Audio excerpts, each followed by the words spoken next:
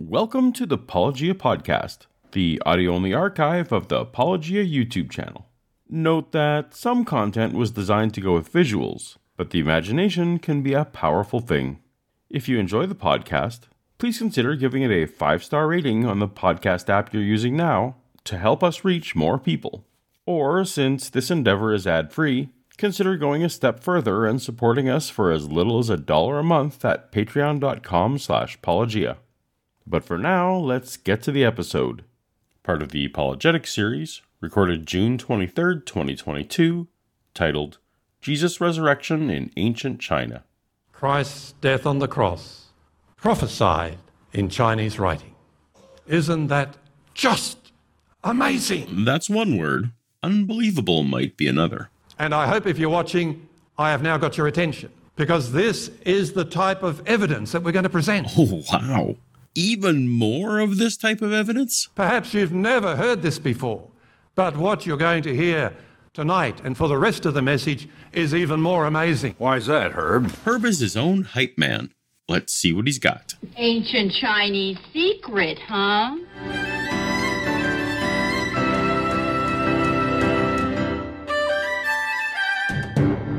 Welcome to Apologia, where a former Christian takes a look at the claims of Christians.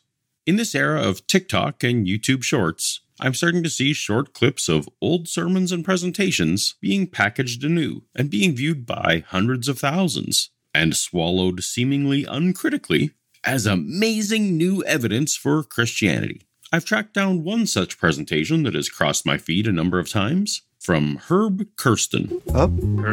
Herb. Augie Herb! We don't know much about Herb, only what his friends tell us. A self-proclaimed lay evangelist from Australia. Just the sort of person you'd want to have teach us about the hidden meaning in ancient Chinese characters. To be fair, it seems that Herb basically borrowed his presentation anyhow, as you can find earlier lectures that are near clones. But since Herb was the one that's being clipped and caught my eye... It's a Herb. Morning, Herb. Herb? Oh, I love him. And they all seem to make identical claims using identical slides, it doesn't much matter as we evaluate the facts. Now, the bulk of the presentation concentrates on how Chinese characters secretly contain Bible stories like the Garden of Eden and the Flood of Noah. So we have a boat with 8 people inside it, and this character is as old, almost as old as time itself. Herb, you're in charge of getting those turkeys. And that the ancient Chinese name Shangdi is actually just another name for the Jewish god Yahweh. That sets Shangdi apart from all the pagan gods. These are the characteristics of the God of the Bible.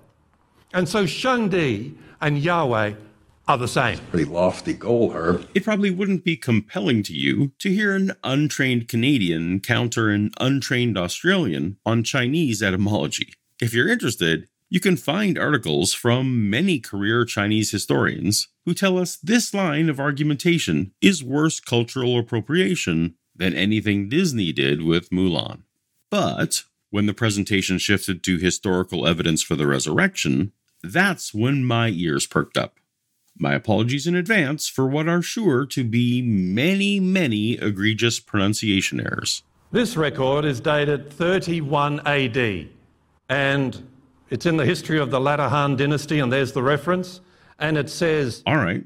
Well, as you know, here at Apologia, we like to check the primary sources before considering the presenter's commentary on it. This History of the Later Hun, or Book of the Later Hun, or its Chinese name, Ho Han Shu, was compiled by historian Fan Yi in the 5th century.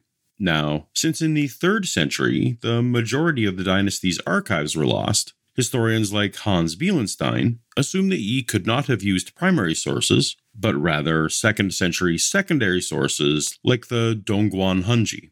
To that end, we can't be certain that the quotes are genuine and accurate, though it is possible they are. That said, the main thing I was interested in was whether the text is late enough to potentially be influenced by Christians. The Xian Stele is an 8th century stone tablet marking the first documentation of Christian missionaries in China, recording that in 635 CE, Christian travelers led by Alopen arrived in the Chinese capital and were allowed to establish places of worship. Now, that's around the same time that Fan Yi was writing his volumes, but close enough that it's unlikely that one influenced the other. For the sake of argument, let's allow the independence as plausible. Carry on. Summer, 4th month of the year, on the day of Renwu, the imperial edict reads, Yin and Yang have mistakenly switched, and the sun and the moon were eclipsed. The sins of all the people are now on one man. Pardon is proclaimed to all under heaven. In what came as a surprise to me, to date, no full English translation of the Book of Later Hun is available anywhere, as affirmed in the 2018 peer-reviewed paper, specifically on the problems associated with translating classic Chinese works like this one. It seems later this year, on October 20th, 2022, publisher Brill will be releasing the world's first Later Hun English translation based on the work done at Mississippi State University. But that's obviously not helpful for my research today, and certainly not for Herb's 2016 seminar. I think we got a problem here, Herb. Herb himself does not indicate where he got the translation. We don't know. Herb hasn't told us yet. But searching for this exact phrasing online seems to take us back to a 2006 book called Faith of Our Fathers, God in Ancient China by Chen Qi-tong. Here he is presenting his own work. So a short time later, 4th month of the year, on the day of Renwu, the imperial edict reads, Yin and Yang have mistakenly switched, and the sun and the moon were eclipsed. This is fantastic. This is their conclusion. The sins of all the people are now on one man. The emperor proclaims pardon to all under heaven. They had no idea of the crucifixion that happened in Jerusalem. Without an electronic version of Tong's book, nor a readily available source for the book in Canada, I couldn't check the footnotes myself, but in its day the book stirred up controversy, and a scathing review by Christ follower Dr. Wright Doyle of Global China Center. In defending himself on the Creation Ministries International website, of all places, Tong indicates that he had a team of consultants for the book who translated the passages themselves. At the same time, Tong confesses that he is a floundering exegete of the Chinese classics. He was an adjunct professor at the Canadian Christian College Trinity Western and is now an executive trainer.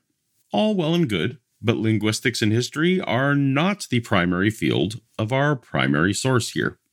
Tong states openly that the primary purpose of his book is to prove that the ancient Chinese worship the God of the Bible. Part of his defense of his lackluster scholarship is that hundreds have come to faith since the publication of the Chinese edition in December 2005. It is the first evangelistic publication legally released in the People's Republic of China in more than 50 years, as though the ends justify the means. Why does any of that matter? Am I attempting to poison the well or to commit a genetic fallacy?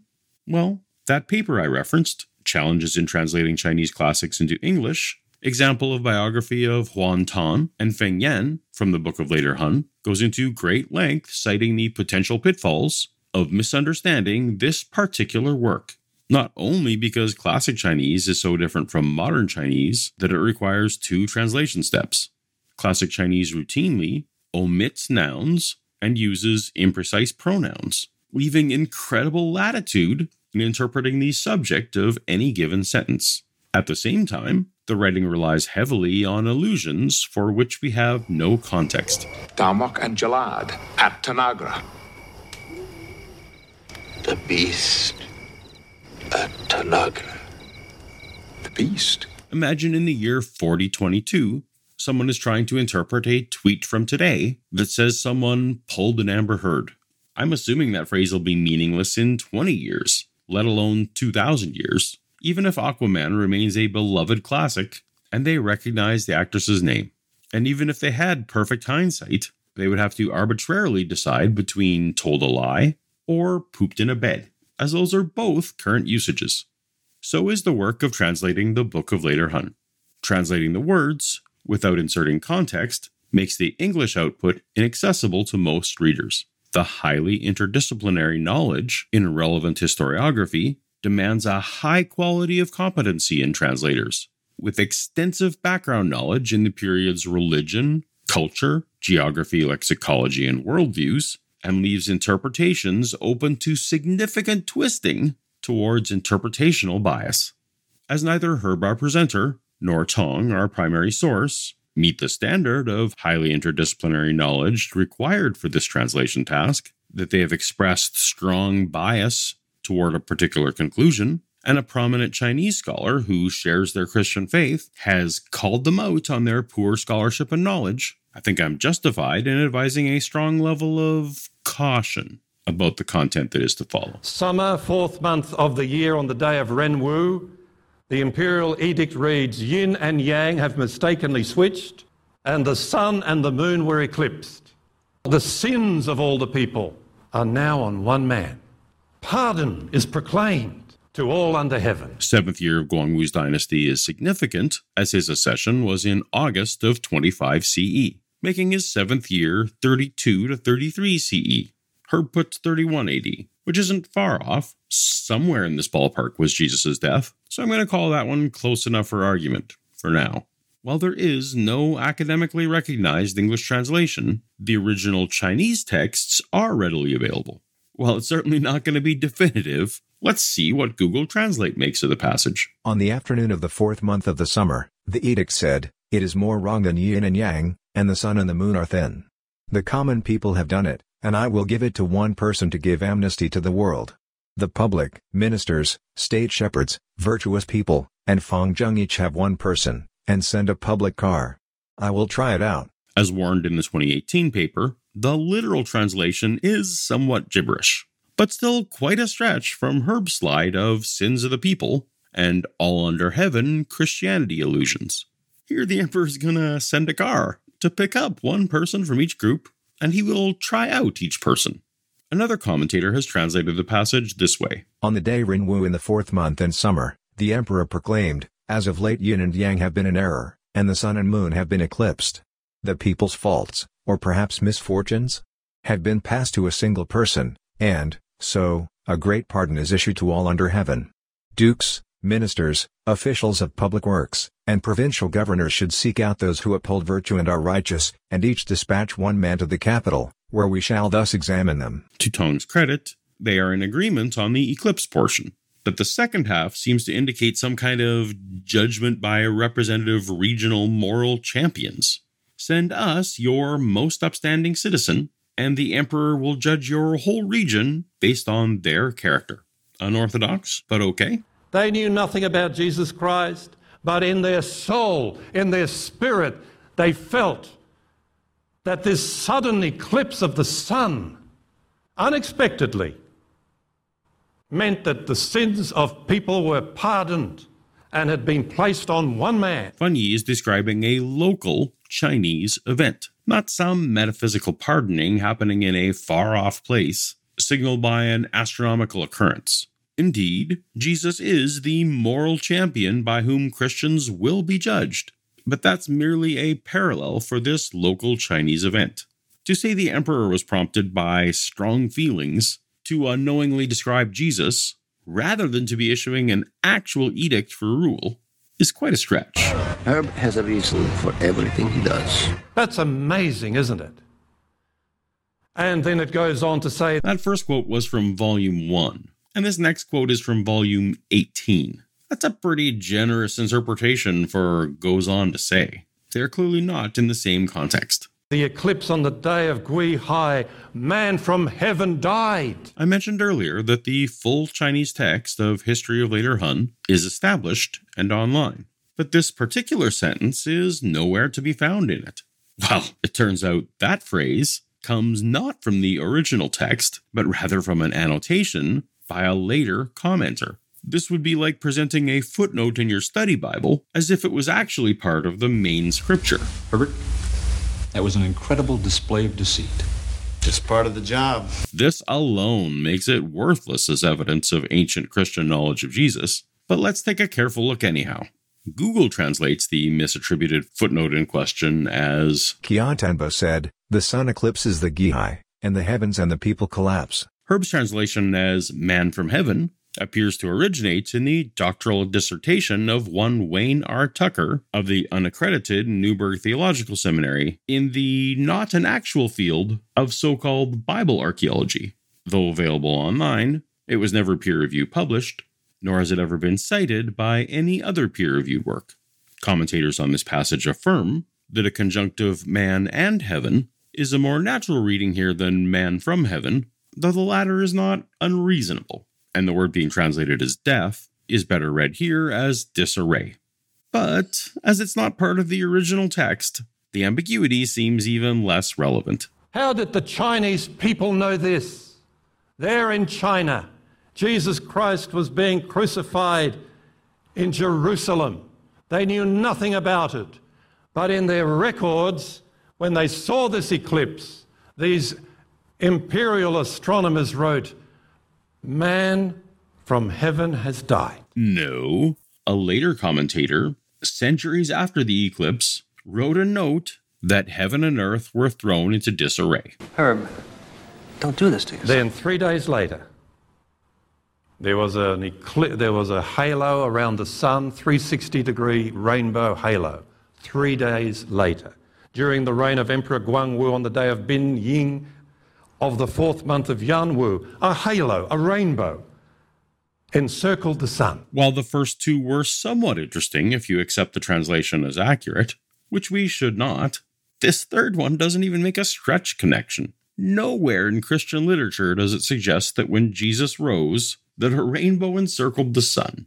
I'm going to take his word for it that the day of Bing Yin, of the 4th month of Jianwu, is exactly 3 days after the day of Guihai. The only confirmation I can find of this are the same sources quoting this text in Christian context. If anyone knows more definitively, please let me know in the comments. In the meantime, the only connection here to Jesus' resurrection is the claim of an astronomical portent 3 days after another astronomical portent. Never mind that if Jesus was crucified on Friday and raised on Sunday, that wouldn't count as 3 full Chinese days. Never mind the Christian scholars seem split between Jesus' death being in 30 AD or in 33 AD, but this rainbow sun would have been in 31 AD. Never mind that this rainbow sun isn't in any early Christian literature. Never mind that Christian scholars, like Dr. Mike Licona, acknowledge that the astronomical portents in the Bible are more likely to be literary embellishments than actual events. Is that still what you think, that that's not something that actually happened? I wouldn't call it legend. I would call it portents, special effects. This is something that was common throughout the Greco-Roman and Jewish literature, and it's even in some Christian literature.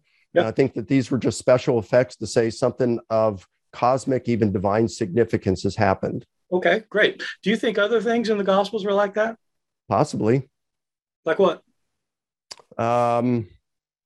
Maybe some of the other portents that are mentioned at Jesus' death, like maybe the darkness, the temple veil splitting, earthquake.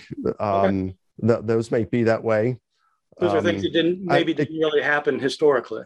That's correct. But just for fun, let's see how Google translates this passage. In April of the 7th year of Jianwu's reign in Guangwu, Bing Yun was dizzy every day, and the white rainbow was dizzy. I gotta say, after all this, I'm feeling a bit dizzy myself. This is crazy, Herb. 3 days later. So, folks, here is the resurrection of Jesus Christ. They didn't know what they were writing. They were simply recording what they saw, not knowing what it meant. That Bing Yin was dizzy every day is more likely an inner ear problem or a head injury than a signal of the resurrection of a Jewish demigod half a world away. And so here, folks, to start off this amazing message tonight, we have 3 evidences where the Chinese astronomers, unknowing to them, pinpointed the year of his death, and 3 days later, his resurrection. Or, and hear me out, some well-meaning Christians have overly optimistically, post hoc after the fact, taken some out-of-context phrases from an understudied ancient Chinese document and are using that to temporarily bolster the wonder of unskeptical believers that their particular regional god has been the ultimate god all along. Herb is so angry with himself for losing, and it was on such a simple question, too. I wonder how many pages in Gary Habermas's new book will be dedicated to this line of evidence. Speaking of Gary, If you like your resurrection arguments with a little less cultural appropriation, though obviously still some cultural appropriation, tap on the thumbnail on screen now, and I'll see you over there. Later.